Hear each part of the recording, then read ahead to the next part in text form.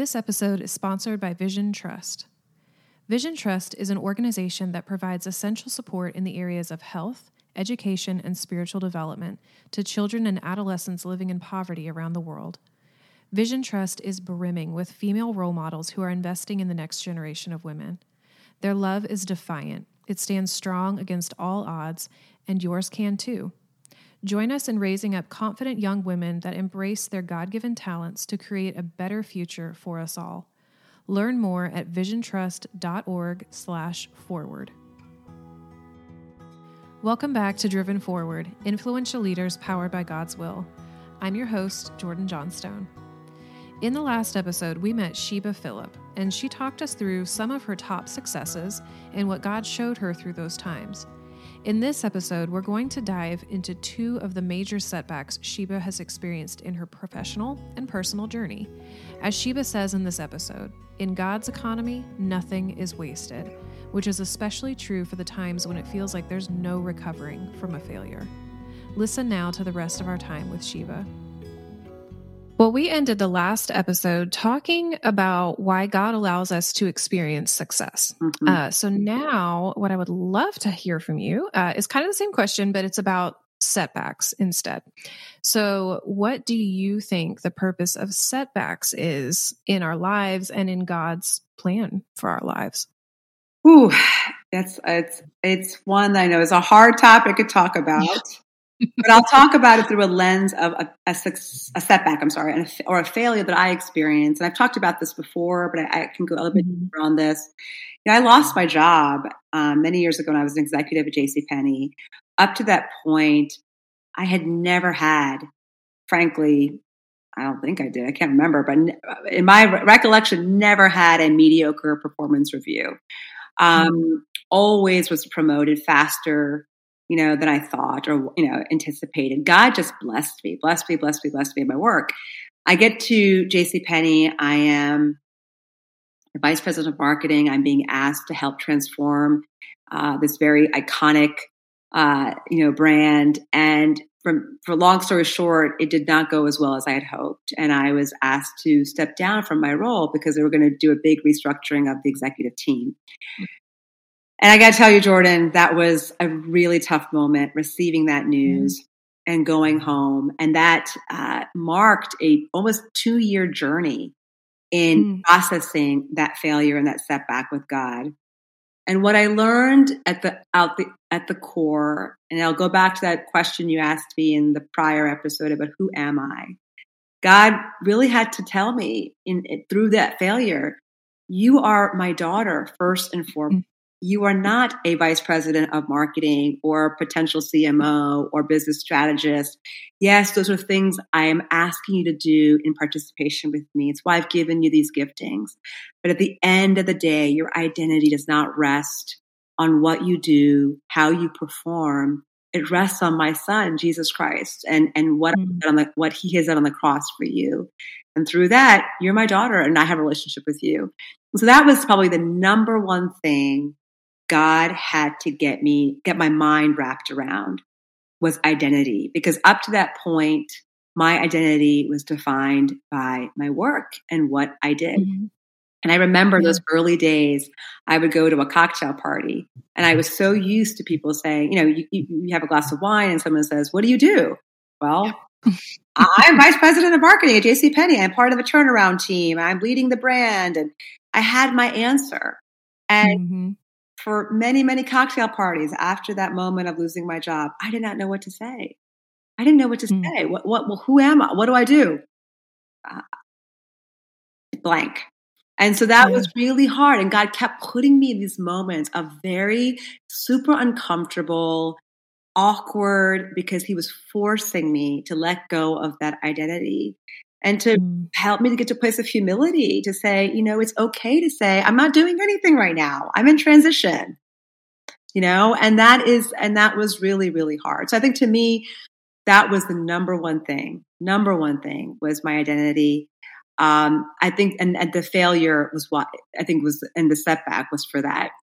The other reason I think he gives setback and failure, and I can also tie back to JCPenney, is, sometimes he wants to kind of halt us because we aren't depending on him. We're doing it through a selfish motivation, a selfish ambition, or just heart posture that isn't right.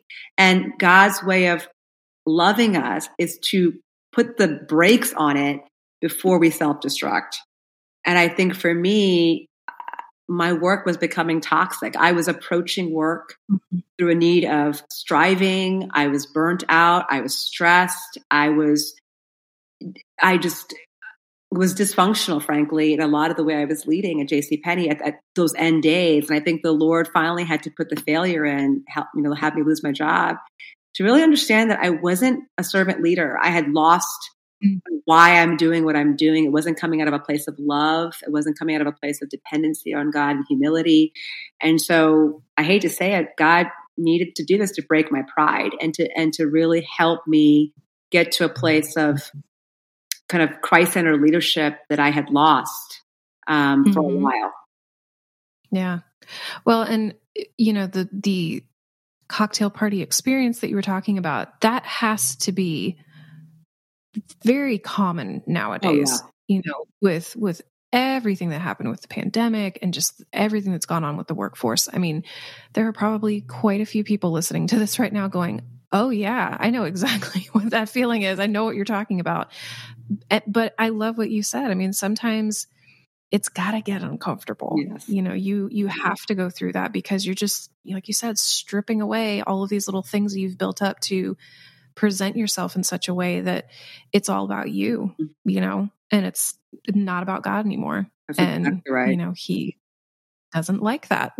So unless you're willing to listen to, because he won't just out of nowhere rip the rug out from underneath you. He's probably along the way, whispered some things here and there, sprinkled some stuff. And, sometimes we just get to a place where we're so set in what we're doing that we don't see it. I also think, Jordan, I'm sorry to cut you off, but you triggered a thought. Failure, I think, obviously failure allows you to, rethink and revisit your identity in Christ. Yeah. It breaks you of some pride and probably dysfunctions that you've been operating in. Like for me, that was my experience. But I think it also is a way to course correct and get you on the right path. Not even course correct, get you to the next step in your journey. Like I think about Acola and running a early stage venture and having an incredible experience building an early stage company. I never, ever would have done that had I not lost my job at JCPenney. So much of setback is setting up of the next step. And if you look at it that way, it can be also incredibly exciting. So yes, there are very much correction tools he's using, with setback, but it's also setting up things he's doing by getting you to fail. Because if you don't fail, and he's trying to kind of get you ready for the next assignment. So I definitely think that that's another real strategy behind failure when it happens. Yeah. Well, and I love, this is hearkening back to last month's episodes with Cheryl Batchelder, but she said something when we were talking about setbacks and she was sharing about one of them. She said, one of the jobs that she left, she had worked so hard to build up this servant leadership, company culture, and everybody was just so focused on that and it operated really well. And so that was like one of the biggest heartbreaks for her when that company totally restructured, was that she felt like, wow, I just lost, those 9 or 10 years that I just invested. But she said it's just been so rewarding and comforting, I guess, in a way, to now see all of those people that she trained have gone out to other companies and now they're doing the same thing there. And that might not have happened, had they not kind of been cut off from the parent company and then gone off on these other things. So you don't know what God's up to, but you don't have to know what God's up to. You're just supposed to come along, and just trust, like we've talked about. And I think I love what you just said, and it triggered a thought. In God's economy, nothing is wasted. No, nothing is wasted. There's a beautiful scripture. If I could look it up right now, I would. But it's in Isaiah, and Isaiah it's talking about like these last 3 years. There's a moment. The scripture says, "Those last 3 years, it was a waste of time." And God, why did I do? Is I'm ad libbing. And the Lord responds. He goes. He responds and says, I will take heart because the Lord will ultimately reward me. And I think this idea of nothing is wasted was the underpinning of that. And in the case of Cheryl, that's so true. And in the case of even for me, it's like, we lay these seeds and these foundations in an organization. Mm-hmm. And then we may have to leave through failure, or our own decision to leave. But we have to believe in God's economy. Those things have still been planted. And even though we may not see the harvest in our lifetime or in that organization while we're there, we still have to believe nothing is wasted and that there is fruit that will be born. So I think that even when you're faithful and you feel like you've honored God, like in the case of Cheryl, like she honored the Lord in her servant leadership, there was still failure. Doesn't mean you're not going to fail. Like there's a real, principle I want to reinforce here to the listeners. You could be doing everything right, honoring God, submitting to Him, leading with humility, being faithful, and you will still fail. And in that moment, the encouragement I want to have for you is that nothing is wasted. That commitment to God was not wasted. And those seeds that you planted are going to bear fruit. It may not be when you want, but hopefully God in His grace will allow you to see it at some point. Well, I'm glad we went on that little bit of a rabbit trail there with that, but you were able to talk through actually organically. Your first setback that you sent me was about JCPenney. And that was the first time that you really had been told, it's not working. And it was just kind of a blow, because that's not how you are used to operating. So I'm glad we were able to talk through that. And so now the second setback, you also kind of mentioned a little bit, but I'd love to get further into it because it actually involves, like you said, Acola, which is a company that Forward is very familiar with. And you were able to come alongside them. You were instrumental in actually restructuring them. And so some people might go, well, that sounds like a success, not a setback. But you had this big successful moment with them. And then, a little thing called a pandemic. Right. So when did that success actually start to become a setback? Well, it was always challenging, but I think the pandemic drove the real setback of the company. And like you said, just to give the listeners, context, Acola was a nonprofit for a very long time. I joined in March 2019 to restructure the company from a nonprofit to a for-profit, to raise our first round of capital.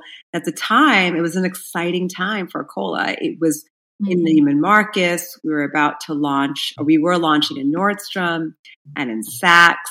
And we believed truly, our investment team and our board, that Acola had all the fundamentals: a great team in Uganda, a great product, a great team in Dallas, great distribution to really scale. And so our ambition at that time was to be the first luxury jewelry brand that was grounded in a purpose of serving the poor and creating jobs for women in the most marginalized of communities, which is in Uganda. And we were off to the races, like you said, and we closed our seed round in March 2020, as COVID broke. Like I literally closed the round and the pandemic was announced about a month later. And our number one customer, Neiman Marcus, filed bankruptcy weeks later, and everything started to kind of fall apart. By God's grace, we were able to stay, and by the grace and just provision of our investors and our board and our team, we still weathered the storm and we were able to stay stable for the next couple of years through the pandemic when so many small businesses and retail shut down. We were really and one other success was that we really transformed the company from a wholesale-led company to a digitally-led company because we had to with the pandemic. So there was a lot of successes, restructuring the company, making it a luxury brand, setting its course for being an e-commerce first business. Those were all great things. But the setback really was, the start of the pandemic was the start of a setback, but the culmination of that setback was sitting with my board in early 2021 and saying, early 2022 and saying, you know what?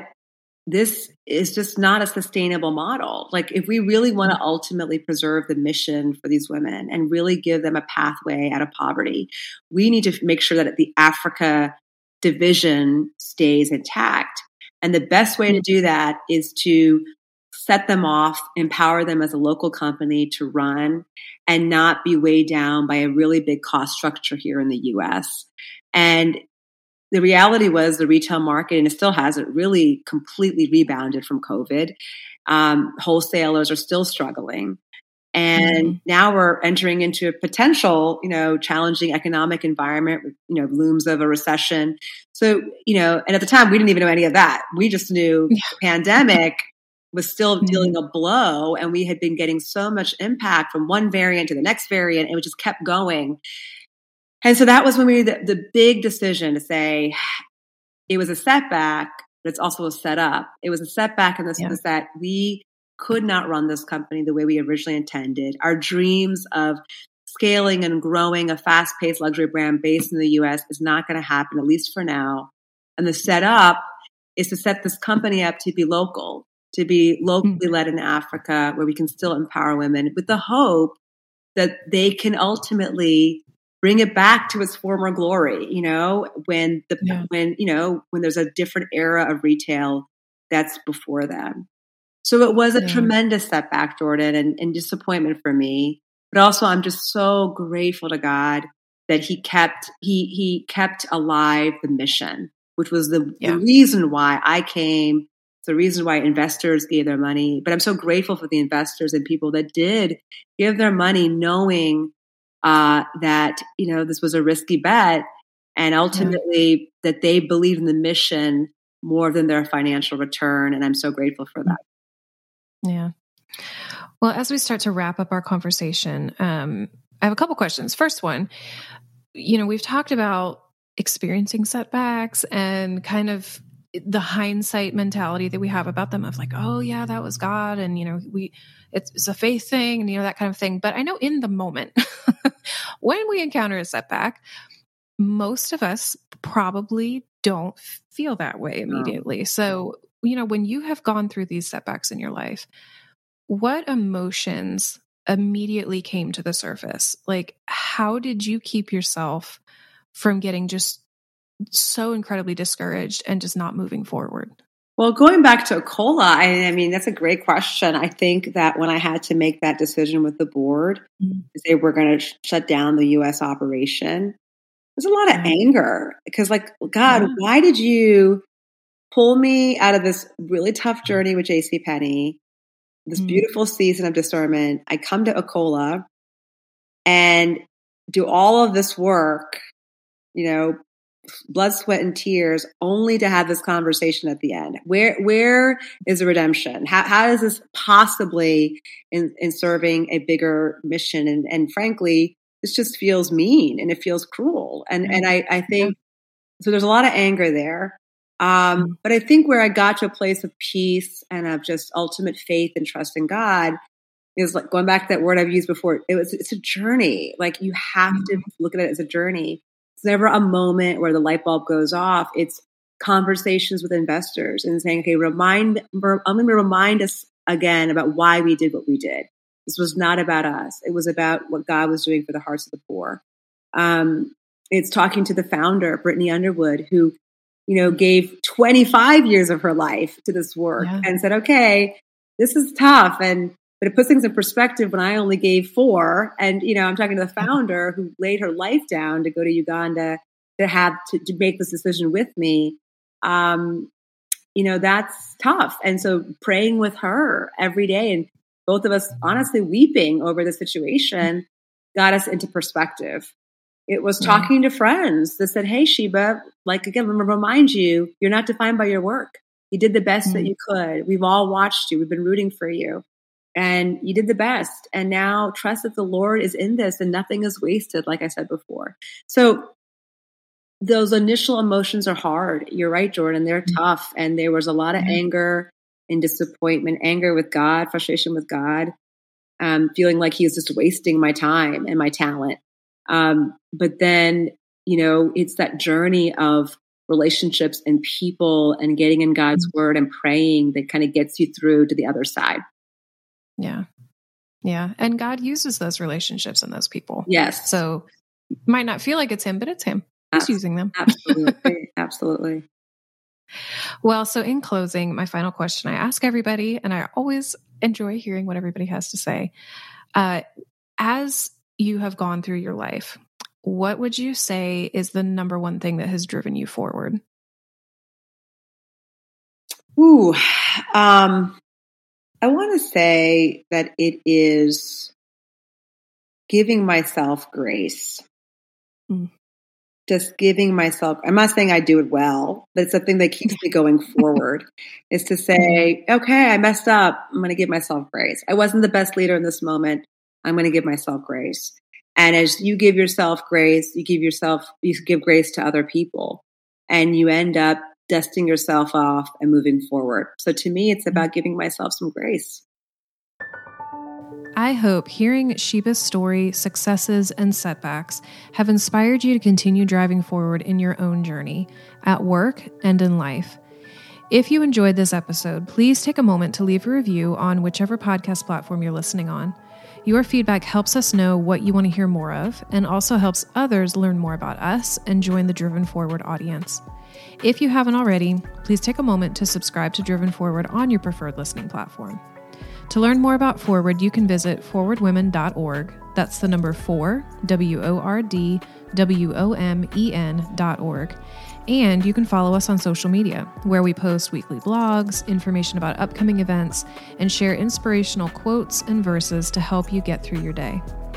We hope you've enjoyed Driven Forward this year, and from all of us at Forward, we wish you and your loved ones a very Merry Christmas and a Happy New Year.